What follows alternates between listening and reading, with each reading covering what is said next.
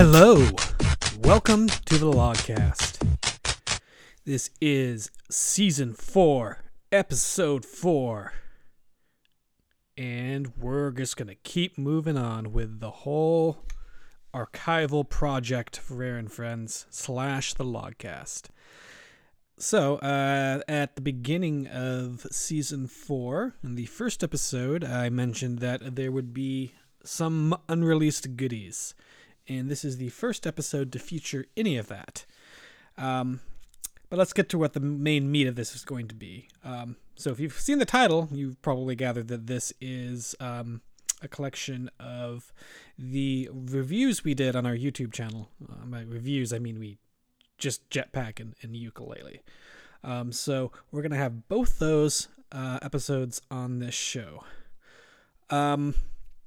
The thing that's unreleased is during the production of the Jetpack episode, the narrator was changed, but there was a sort of test audio done of the narration before that switch. So I have both versions. I have the final produced version as it was released on the YouTube channel, and then I have the original version with all the bloopers. I didn't edit any of it, so I basically put a little bit of Jetpack music on the back of it, made the audio a little bit louder and cleaned it up a bit, and I'm just going to play them both back to back for when we go over the Jetpack video. That being said, since these are videos, they mostly work as audio. The thing that is missing is the scores. I think the overall score is mentioned at the end in the audio, but not sort of our individual scores that each staff member selected. So after I play each video, I'm actually going to read through what the scores were, just to give you a general idea of what you missed. I think I have a little bit more time to do that this episode, since the runtime of all the audio content, I think, is like less than 40 minutes. I'm not sure. Not very much. Maybe 50. Anyway, so I'm going to start off, as I said, playing both the Jetpack audios back to back, the early version and the final version, and then I will go through the scores. So, without further ado, here you go. Hi guys, it's Kev, and I'm here to welcome you to the inaugural video review from Rare and Friends. In the last 18 months, David, myself and the team have covered just about every fansite trope except for traditional game reviews. Well, that's all about to change. Sort of. See, whereas most video reviews on the internet will focus on the efforts of a single reviewer exploring the depths, thematics and technical merits of a particular title, here at Rare & Friends we've decided to do things a little bit differently. Whilst you'll be stuck with one of our obnoxious mugs for the majority of these reviews, they've been a more collaborative effort than you might expect. The full staff roster, currently David, myself, Jeff, Clay and Agent Ape, are going to individually score each game so that we can find an overall average Rare & Friends review score for each title. But more on that later. The first game we're going to look at is the one that started it all, Jetpack. To understand the development of Jetpack... Screw that. Try again. To understand the development of Jetpack itself, we must look at the formation of what would eventually become Rare. Rare's early history is an interesting one. The brothers Stamper, that is Chris and Tim, and Carol Stamper, Tim's wife, collaborated in 1982 to set up Ashby Computers and Graphics, a development studio of sorts which focused on creating software for the relatively new ZX Spectrum, the UK market leader of the time. The trading name of the company was Ultimate Play the Game, though most fans and press would shorten this to simply Ultimate. Jetpack was the first title that the Stampers developed for the Spectrum, and the game was initially released in 1983 in two formats, as a standard Spectrum cassette and also as a cartridge, which was compatible with the ill-fated ZX Interface 2 add-on for the Spectrum. It was the first of only 10 games released in this format.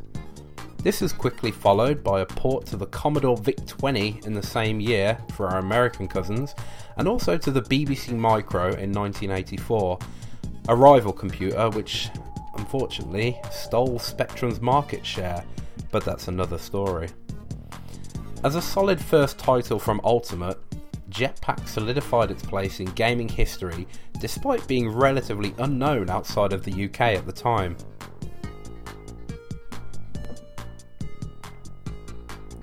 Sorry, just have a little bit of water, Claire. Right.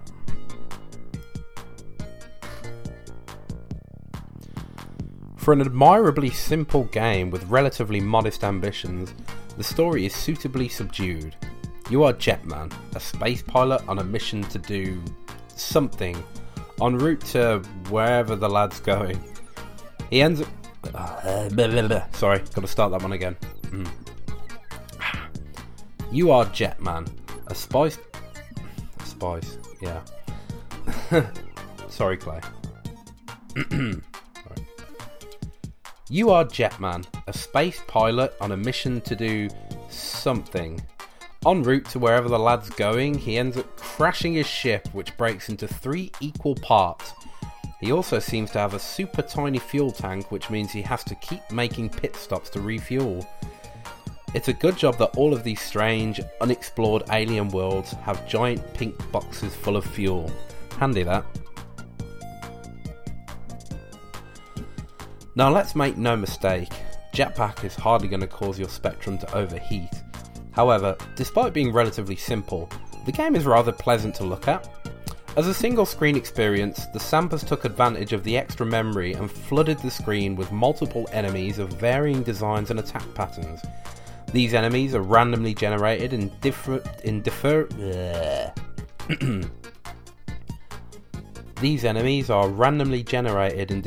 solid colours, subtly improving the player's perception of each enemy rather than all blurring into one solid blob.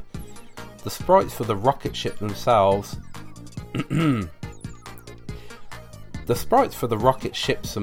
are nicely detailed also, and I'm a big fan of the visual effect for Jetman's gunfire. As mentioned previously, there is no denying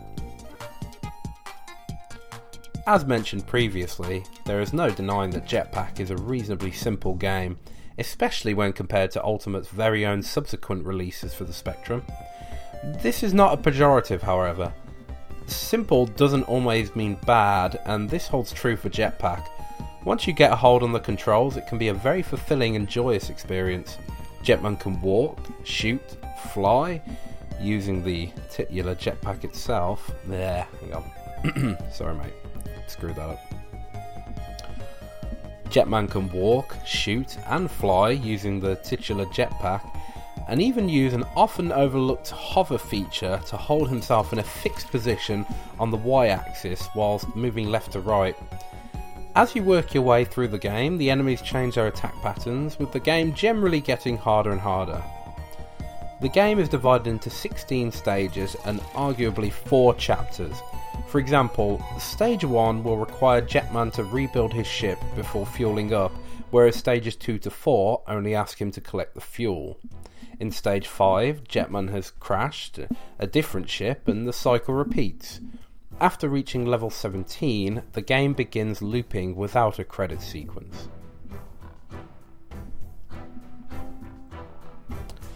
Unfortunately, there isn't a lot to say about the sound and music of the game. There are no melodies, and the audio language of the game is conveyed using bleeps and bloops. It's hard to fault Rare, or Ultimate at the time, for this though, as the Spectrum had very poor audio hardware. That sentence didn't come across right. Let me read that last bit out again, Clay. It's hard to fault Ultimate at the time though for this, because the Spectrum had very poor audio hardware. I would argue that despite being Ultimate's simplest Spectrum game, and debatably the simplest game in Rare's entire back catalogue, Jetpack offers a surprising amount of replayability. I first discovered this game via Donkey Kong 64, and I'm not ashamed to say that I played it more times than was necessary to progress in that game. After rediscovering this gem via Rare Replay, I've played it much more, and learned to play it reasonably well. Once you get to grips with the mechanics, I think you'll plug far more time into this one than you would have ever expected.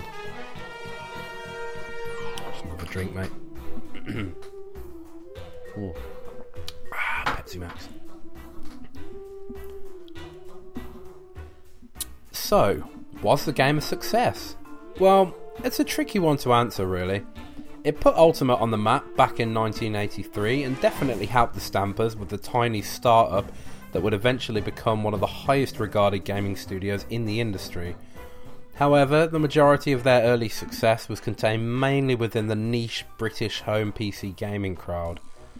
The sequel that followed, Lunar Jetman, was another cult hit among the same circles in the UK, and eventually a third title hit the NES some years later, titled Solar Jetman, which saw a fairer spread of popularity across the globe.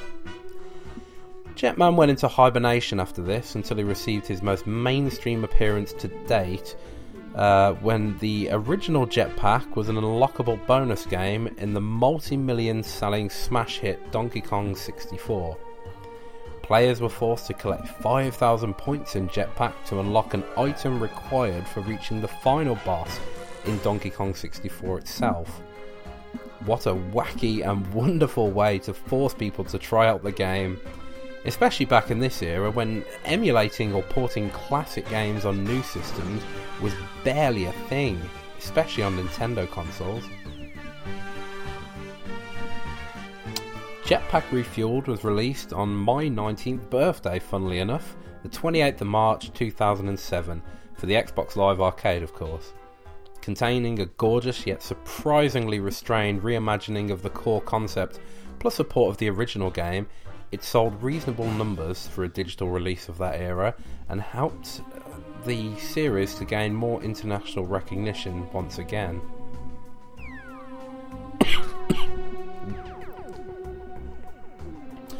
Finally, we hit Rare Replay in 2015, which surprisingly included emulations of all three 80s Jetman games, plus a copy of Jetpack Refueled, meaning the entire history of the character is available on a single disc, save for the DK64 cameo. What's brilliant about this is that you can play the port of the original Jetpack on the Jetpack Refueled game, which features smoother frame rate and animations, or you can opt to play a direct emulation of the original title, warts and all. It really is the best solution for every kind of gamer. That's quite a long legacy for such a small and basic game. Jetpack has clearly touched a number of players around the world, and even though I was a little late to the party, I can happily say it's definitely a classic and well worth playing in any way you can.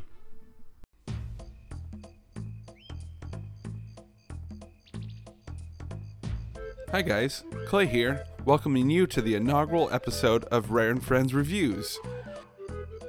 In the last 18 months, David and the team have covered just about every fan site trope except for traditional game reviews. Well, that's all about to change. Sort of. See, whereas most video reviews on the internet will focus on the efforts of a single reviewer, exploring the depths, thematics, and technical merits of a particular title, here at Rare and Friends, we've decided to do things a little bit differently. While you'll be stuck with one of our obnoxious voices for the majority of these reviews, they've been more of a collaborative effort than you might expect. The full staff roster, David, Jeff, and myself, are going to individually score each game so that we can find an overall average Rare and Friends review score for each title. But more on that later. The first game we're going to look at is the one that started it all, Jetpack. To understand the development of Jetpack itself, we must look at the formation of what would eventually become Rare. Rare's early history is an interesting one. The brothers Stamper, that is, Chris and Tim, and Carol Stamper, Tim's wife, collaborated in 1982 to set up Ashby Computers and Graphics, a development studio of sorts which focused on creating software for the relatively new ZX Spectrum, the UK market leader at the time. The trading name of the company was Ultimate Play the Game, though most fans and press would shorten this to simply Ultimate. Jetpack was the first title that the Stampers developed for the Spectrum, and the game was initially released in 1983 in two formats, as a standard Spectrum cassette and also as a cartridge, which was compatible with the ill-fated ZX Interface 2 add-on for the Spectrum. It was the first of only 10 games released in this format. This was quickly followed up by a port to the Commodore VIC-20 in the same year for us Americans, and also to the BBC Micro in 1984, a rival computer which, unfortunately, stole Spectrum's market share. But that's another story. As a solid first title from Ultimate, Jetpack solidified its place in gaming history despite being relatively unknown outside of the UK. For an admirably simple game with relatively modest ambitions, the story is simply subdued. You are Jetman, space pilot on a mission to do something. En route to wherever this guy is going, he ends up crashing his ship, which breaks into 3 equal parts. He also seems to have a super tiny fuel tank, which means he has to keep making pit stops to refuel. It's a good job that all of these strange, unexplored alien worlds have giant pink boxes of fuel. How handy is that? Now let's make no mistake, Jetpack is hardly going to cause your Spectrum to overheat. However, despite being relatively simple, the game is rather pleasant to look at. As a single screen experience, the Stampers took advantage of the extra memory and flooded the screen with multiple enemies of varying designs and attack patterns.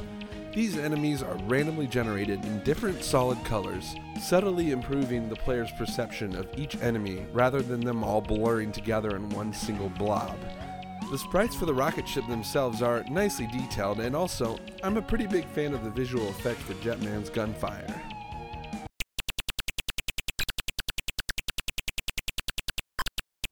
As mentioned previously, there is no denying that Jetpack is a reasonably simple game, especially when compared to Ultimate's own very subsequent releases for the Spectrum. This is not a pejorative, however. Simple doesn't always mean bad, and this holds true for Jetpack. Once you get a hold of the controls, it can be a very fulfilling and joyous experience. Jetman can walk, shoot, fly, using the titular jetpack itself, and even use an often overlooked hover feature to hold himself in a fixed position on the Y-axis whilst moving left to right. As you work your way through the game, the enemies change their attack patterns, with the game generally getting harder and harder. The game is divided into 16 stages and arguably 4 chapters. For example, Stage 1 will require Jetman to rebuild his ship before fueling up, whereas Stages 2 to 4 only ask him to collect the fuel. In Stage 5, Jetman has crashed a different ship and the cycle repeats. After reaching level 17, the game begins looping without a credits sequence. Unfortunately, there isn't a lot to say here about the sound and music of the game. There are no melodies, and the audio language of the game is conveyed using bleeps and bloops. It's hard to fault Ultimate at the time, though, as the Spectrum had very poor audio hardware. I would argue that despite being Ultimate's simplest Spectrum game, and debatably the simplest game in Rare's entire back catalog, Jetpack offers a surprising amount of replayability. I first discovered this game via Donkey Kong 64, and I'm not ashamed to say that I played it more times than was necessary to progress in that game. After rediscovering this gem via Rare Replay, I played it much more, and learned to play it reasonably well. Once you get the grips with the mechanics, I think you'll plug far more time in this than you'd expect. So, was this game a success? Well, that's a tricky one to answer. It put Ultimate on the map back in 1983, and definitely helped the Stampers with their tiny startup that would eventually become one of the highest regarded gaming studios in the industry. However, the majority of their early success was contained mainly within the niche British home PC gaming crowd. The sequel that followed, Lunar Jetman, was another cult hit amongst the same circles in the UK, and eventually a third title hit the NES some years later titled Solar Jetman, which saw a fair spread of popularity across the globe. Jetman went into hibernation after this until he received his most mainstream appearance to date. The original Jetpack was an unlockable bonus game in the multi-million selling smash hit Donkey Kong 64. Players were forced to collect 5,000 points in Jetpack to unlock an item required for reaching the final boss in DK64 itself. What a wacky and wonderful way to force people to try out a game! Especially back in this era when emulating classic games on a new system was barely a thing, especially on Nintendo consoles. Jetpack Refueled was released on March 28, 2007 for the Xbox Live Arcade. Containing a gorgeous yet surprisingly restrained reimagining of the core concepts, plus a port of the original game. It sold reasonable numbers for a digital release of that era and again helped the series to gain more international recognition. Finally, we hit Rare Replay in 2015, which surprisingly included emulations of all three 80s Jetman games, plus a copy of Jetpack Refueled, meaning that the entire history of the character is available on a single disc, save for the DK64 cameo. What's brilliant about this is that you can play the port of the original Jetpack on Jetpack Refueled, which means smoother frame rate and animations, or opt to play the direct emulation of the original title with the warts and all. It really is the best solution for every type of gamer. That's quite a long legacy for such a small and basic game. Jetpack has clearly touched a number of players around the world, and even though I was a little late to the party, I can happily say that it's definitely a classic and well worth playing in any way you can. Rare and Friends gives Jetpack an overall 7 out of 10. Hey guys, this is Clay. Thanks so much for watching our video. If you enjoyed it, please give it a like and follow us for more reviews in the future. Also, check out some of our other videos here. See you next time.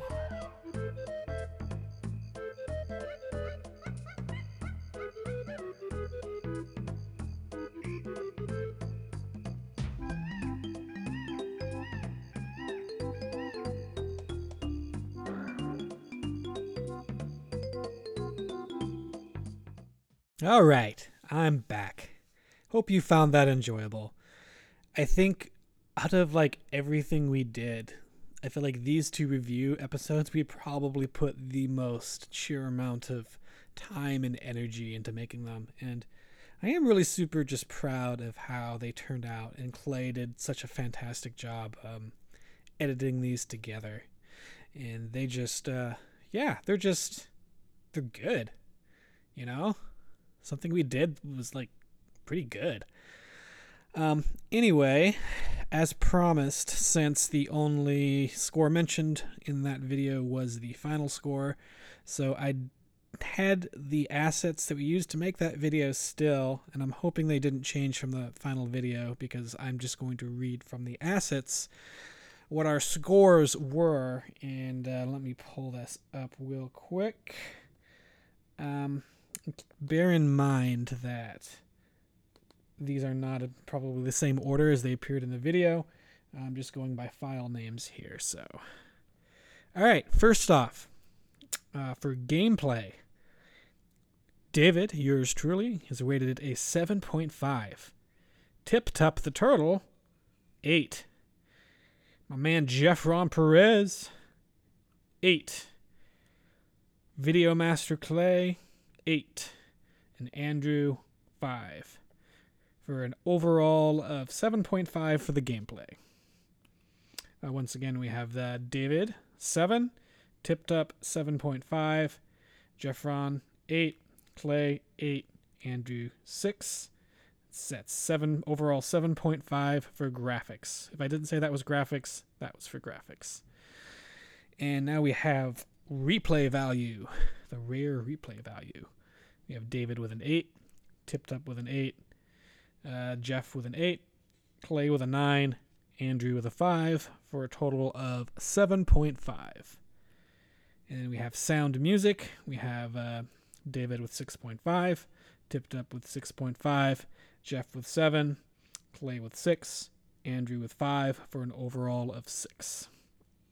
Story setting, we have David with a 6, Tipped Up with a 7, Jeff with a 6, Clay with a 5, Andrew with a 5 for an overall of 6.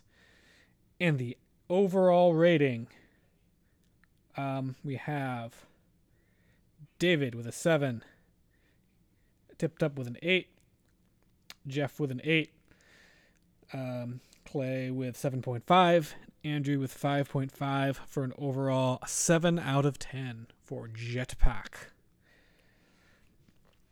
All right, so that is it for the first one. Next up, we have our Yooka-Laylee review. And I remember, I can't really remember this one actually too much. I think I watched it once. I didn't write it. I contributed my scores because I remember I was kind of the one that liked the game more than everyone else. And I remember being slightly annoyed that they didn't like it as much as me. So this is going to be kind of a fun thing for me too to revisit this one and see if I still disagree with bits of it. So anywho, I'm going to stop talking and let you bask in the glory that is our Yooka-Laylee review.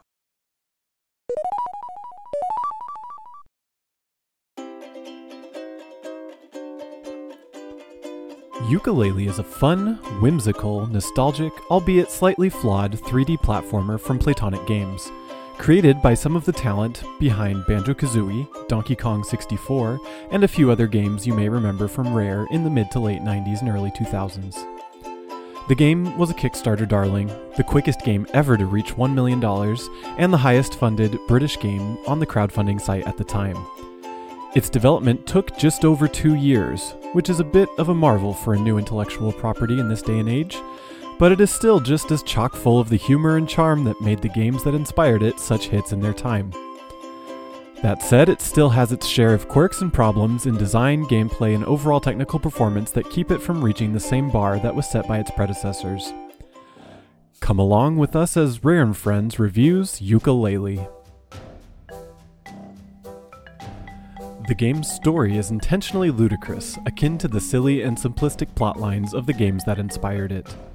What sets it apart, however, is how its setting is more coherent and tied together, and how external parts of the lore are alluded to and left open to be fleshed out in future Playtonic titles. The story is set up with Laylee, our bat protagonist, finding a book with golden pages among a wrecked ship high in the mountains. She and her buddy Yuka, a bipedal chameleon, seem to have just moved into the place and are resting after painting it to match their style. As Laylee is admiring her new treasure, the book is suddenly whisked away into the sky, heading towards the nearby corporate offices known as the Ivory Towers. As it floats away among a sea of other floating books, the golden pages within, known as pages, scatter away, presumably strewn all over nearby locales. Yuka and Laylee then set off on an adventure to retrieve the magical tome. Along their journey, Yuka and Laylee explore the corporate office, as well as 5 worlds found within books throughout the towers. The Ivory Towers hub world is a bit of a maze, with heavy use of hexagonal honeycomb shapes to suit the style of the game's antagonist, Capital B. The duo finds out that he has no intention of returning their lost book to them, but rather had been in search of it while drawing all of the world's books towards his office. With a vibrant yet dark art style, the hub world itself is pleasing on the eye, and has very distinct sections that are reasonably easy to differentiate from one another. Excellent texture work and moody lighting add to the atmosphere within the area, giving a much more moody feel of the environment. As Yuka and Laylee collect pages, they begin to unlock the game's worlds found within the tomes around the towers. The first world is called Tribal Stack Tropics, a jungle-themed world with ruins of some sort of ancient civilization dotting the landscape. Each world in the game starts with a predetermined smaller state and can be expanded as the player collects more pages. The expansion for the first world adds a huge mountain that gives the level a very vertical progression. I found it to be an excellent starting level for this reason. You can see most of the world from any other high point in the world, and can use the tallest mountain as a point of reference for navigating, similar to several levels found in the first Banjo-Kazooie game. The level, however, does have instant death pits within and surrounding it, making it a little less forgiving than most games' first worlds typically are. Since the game doesn't use a live system, it's never too much of a hassle, however. Exploring the level felt natural and enjoyable, being rewarded by finding the level's quills strewn about and new Pagey challenges around nearly every bend. The quills are used as a currency to purchase new moves from a snake character called Trowser. While the moves are technically unlockable in any order, some aren't offered until later levels. Within each world, our heroes must collect 25 Pages, 200 quills, 5 Ghost Riders, and an increasing item for both health and power. Though it seems like a lot to collect, it never felt like the worlds were dragging on while in search of these collectibles, and the variety of challenges to achieve Pages was excellent. The game uses a health system similar to its predecessors, with a number of butterfly icons in the upper left corner of the user interface, used to indicate how much health the duo has. The power system is a new implementation meant to alleviate the need to collect different items for different moves. It is shown as a green bar just under the health icons. A breakthrough in game design for restoring either of these meters is that they share a single collectible to replenish them, pink butterflies. When Yuka eats these airborne bugs with his lizard tongue move, health is replenished. When the characters simply touch them, however, it replenishes the power meter. It should also be noted that the power meter will automatically replenish on its own after a few moments of not utilizing a move that drains it. Overall, I found the new health and power system to be a great deal better than the older ways of managing those sorts of things, and appreciated the way in which the player is rewarded with butterflies for defeating groups of enemies. Beyond the first world, the 4 remaining worlds offer a good variety of settings and atmospheres. The second is a snow level called Glitter Glaze Glacier, with castle-like towers rising above the snowy tundra and icy waters of the world. The art direction of this level is excellent, utilizing warm tones from a low sunset to accentuate the cool color palette defining the snow and ice. The expansion of the level actually opens up the towers to the interior of the castle, known as the Icymetric Palace. It's set up like some of Rare's earliest games, utilizing an isometric view of the action and single rooms being loaded at a time. It's an excellent twist on the world-expanding mechanic, and though some may find it to be slightly disappointing, I found it to be very clever and a good way of following through on the expandable world's promise. The third world in the game is a swamp level named Moody Maze Marsh. If you're a fan of the previous games from this creative team, you may get a sense of some of their previous works shining through in the look, layout, and mood of this level. If I had to classify it, I'd say that it was a mix of Mad Monster Mansion and Bubble Gloop Swamp from Banjo-Kazooie, and Fungi Forest from Donkey Kong 64. Several jack-o'-lanterns appear throughout the level, setting a spooky mood for the dark and foreboding-looking swamp. Luminescent mushrooms provide an interesting lighting effect in certain areas. Overall, this world pulls off well what it's meant to, rather than being too dark and lacking in color. The expansion of this world is somewhat subtle and just expands outward from the core level when unlocked. The next world in the game is casino-themed, aptly named Capital Cashino. It's got a very bright and golden visual aesthetic, with bright lights and all the sounds you would associate with a casino. Marble textures and chandeliers add to the luxurious feel of the location. And the expansion of this level is similar to the second in that it doesn't physically expand the core of the level, rather it unlocks 2 new areas by opening some security doors that were on the perimeter of the casino floor. An interesting mechanic of this level is that rather than most challenges rewarding the player with pages, as with other levels, the bulk of the rewards of this level are casino tokens, of which the player can redeem 10 for a pagey. Unfortunately, due to a major glitch in the way the game saves, it is possible to lose pages that you had previously banked if you don't save at a separate time after cashing a large amount of tokens. It's unfortunate because, as of now, there's no way to recover those lost pages, and you must restart the game if you plan to beat it 100%. The final level is called Galleon Galaxy, and it is a space-themed level with a futuristic neon look to it. It takes place across a cosmic ocean of harmful liquid. In that regard, it is similar to the third world, but without the visual obstructions found in that level's trees. The level has warp tubes around it, something not found in any of the other worlds, yet I've never once used them, as by this point in the game you learn the flying move, which can be used anywhere, and I just opt for that each time. The expansion of this world is again similar to the third, expanding laterally outward away from the starting point. Overall, this level is pleasing to look at and has a nice futuristic look to it, but it is a bit on the sparse side compared to the prior levels. In the grand scheme of what the game sets out to achieve, it accomplishes what it needs to with the story and setting without any extra or mind-blowing bells and whistles. It feels right for the type of game that it's meant to be, a return to 3D platformers of the 90s with a few modern twists. Rare and Friends gives the story and setting a 7 out of 10. The game's graphics are bright and vibrant, with great texture work and good lighting effects. Each world has a strong art direction to it, and the overall look of the game is very reminiscent of the games that inspired it. Where this team utilized pre-rendered lighting to set mood and ambiance in older games, newer hardware has allowed them to cast strong and mood-setting shadows in real time, mostly with positive results. The biggest issue with the lighting of this game pertains to the shadows. When a strong shadow ends up being projected fairly far away from a light source, its pixels are stretched and it usually ends up blocky and rather unpleasant to the eye. Additionally, shadows across the curved surface of Yuka's face tend to look very jaggy, again due to the low resolution in which they are drawn. It's not terrible, but it's certainly noticeable enough to mention here. Textures all seem to have bump mapping or a similar technique, which is a great effect for a game with more cartoony visuals. The added depth it adds to objects that are being lit real time, which for this game is all of them, definitely adds to the visual appeal of the game. Another comment that I have about the graphics is how the game handles reflections, or rather how it does not. In the most recent game in this genre that this team made, Banjo-Kazooie Nuts and Bolts, reflections on water were properly drawn and gave the world an extra touch of realism that was above and beyond anything they had done before.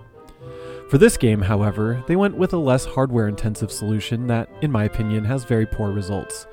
They project the current screen image onto a watery texture and call it good. This becomes very distracting for two reasons. You end up seeing the purple and green colors of Yuka and Laylee that would not naturally be reflecting back, and you don't see the reflections of anything that protrudes up from the surface of the water. It's distracting when you're used to seeing real-time reflections rendered in games, and it breaks the immersion for me quite a bit. The last visual issue I had was with the frame rate. Though it mostly stayed steady near 30 frames per second for me on the Xbox One, it did occasionally stutter when the game was drawing multiple effect sprites or rendering transparency effects. It was never too bad to the point of impacting the gameplay, with the exception of one instance where the game completely stopped for a second or two. Overall, the graphics are very well done in this game, and some technical shortcomings keep them from being truly spectacular. We give the game a 9 out of 10 for its graphics.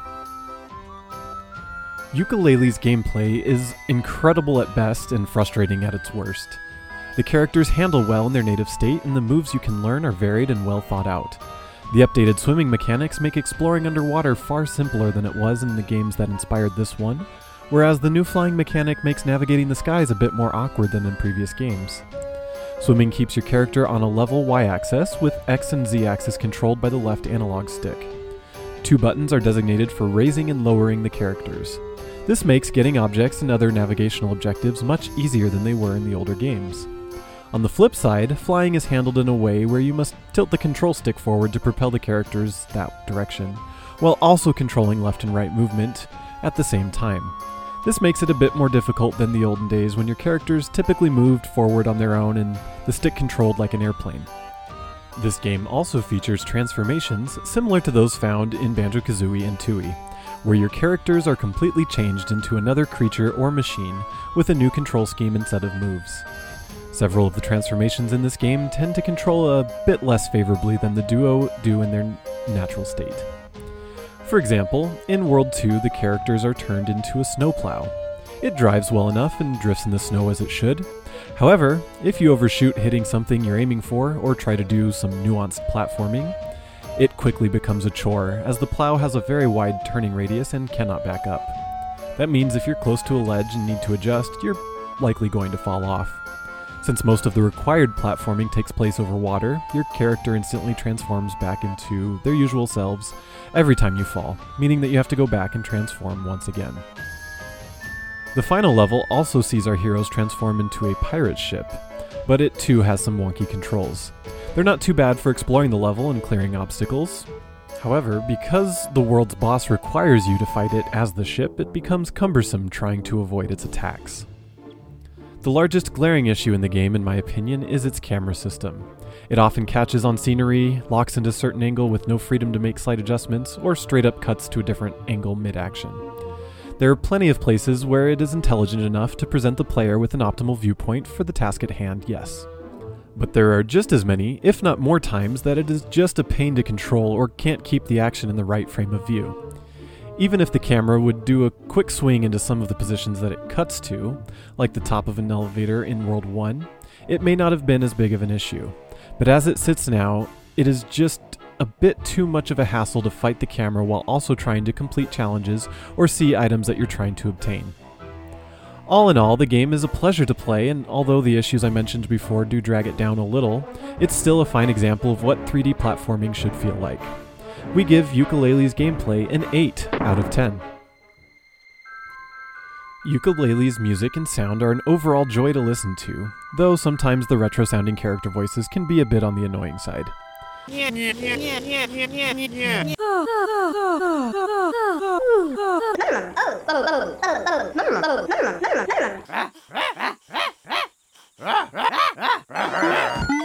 The game's music is expertly composed by 3 veterans of Rare's olden days, with the majority of the tracks coming from Grant Kirkhope, and additional tracks written by David Wise and Steve Burke.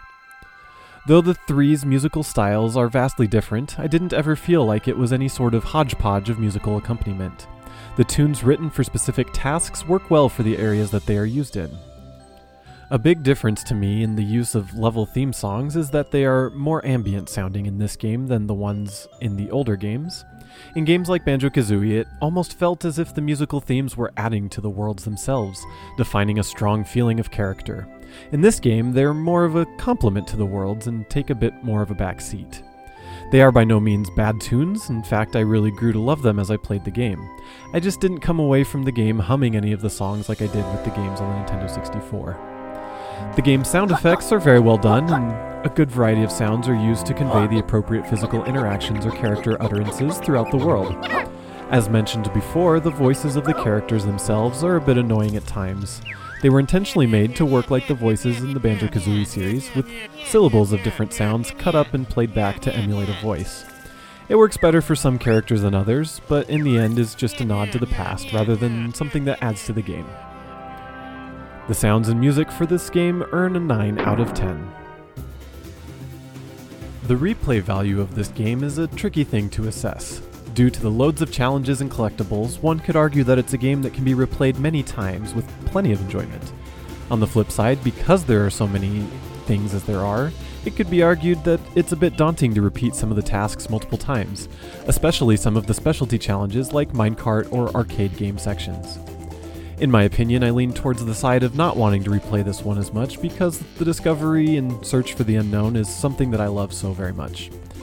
As a first playthrough, this game is a wonderful adventure into a new world. On the subsequent runs, it's a bit less exciting. That said, having knowledge of later moves that you learn may affect how you tackle challenges in earlier parts of the game, so I give the game credit for at least offering some player choice in that regard. The level expansion mechanic isn't exciting enough to me to warrant any sort of bonus for completing things with or without the expansions. I could take it or leave it, and on a second playthrough I would just opt to expand as soon as possible, so as not to be locked out of pages or quills. All in all, this is a game that can be enjoyed multiple times, but may be a little less enjoyable with each pass at it. We give the replay value an 8 out of 10. Overall, Yooka-Laylee is a wonderful game created by some of the most talented artists, programmers, and all-around creative people in the games industry. It seems clear that the game was rushed to a release date before it was completely ready, most likely due to the obligations that come with crowdfunding a game. It has some great new ideas and updates old ones in ways that progress the genre. It's very enjoyable as a 3D platform adventure game and serves up nostalgia by the spoonful. If it weren't for the technical issues and major glitches, I'd even go so far as to call it a modern masterpiece of a game. Unfortunately, because of the issues that are found throughout it, it's not quite at that level. On the plus side, as of this review, Playtonic has stated that they are working on a pretty major patch to fix some of the glaring issues and major glitches of the game. With all factors considered and each of the site staff weighing in, we give Yooka-Laylee an 8 out of 10. For additional coverage of this game and future titles from Playtonic Games, keep up with Rare and Friends on Facebook, YouTube, Twitter, and Instagram. Should have been 9 out of 10. But what you gonna do? Democracy and all that. The thing that Mark Zuckerberg is currently trying to erode with Facebook. So, once again, let's go over the scores.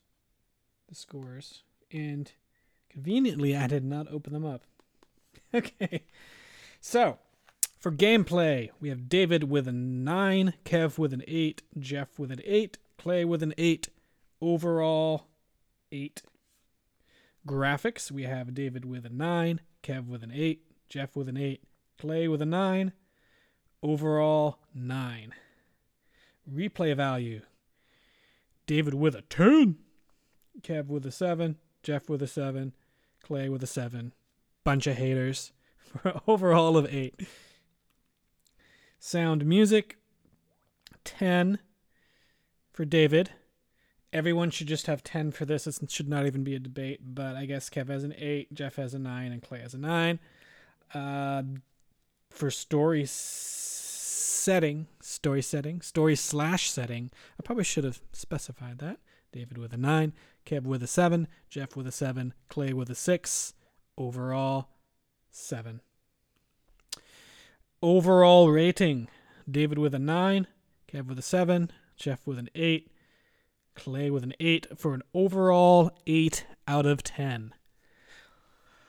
Whew. Yeah. And I think it's a pretty good game. I mean, all jokes aside, it is a little bit short. It's a little bit wonky here and there, but it still throws back to so much of what I loved about Rare. And it's a fun little game, and I'm actually replaying it at the moment. I never beat the Switch version, even though I got the limited run Switch version that comes with a reproduction N64 cartridge and a Switch cart. I only beat it on Xbox, but all this time I'd sort of been holding out on 100%ing it till the Switch version came, and then I just kind of never got around to it. So that's kind of what I'm working on right now. Maybe I'll 100% it before I move on to Impossible Lair, which is something that we've never even talked about on the Logcast. Yooka-Laylee and the Impossible Lair. We probably would have recorded at least 10 episodes about that if we were still doing a weekly podcast. That being said, I think this is about all I really have. This is probably a shorter one, but I wanted to dedicate this to its own episode just because I think the reviews and friends were so good, and the fact that we had a little bit of unreleased content for this one. So, next episode it's going to be interesting. It's kind of the everything else episode, so it's going to be a lot of weird stuff on the next one. So I hope you stay tuned for that shenanigans, and you guys have a great rest of your day / night / evening / weird state of time that is too complicated for me to comprehend. Good night.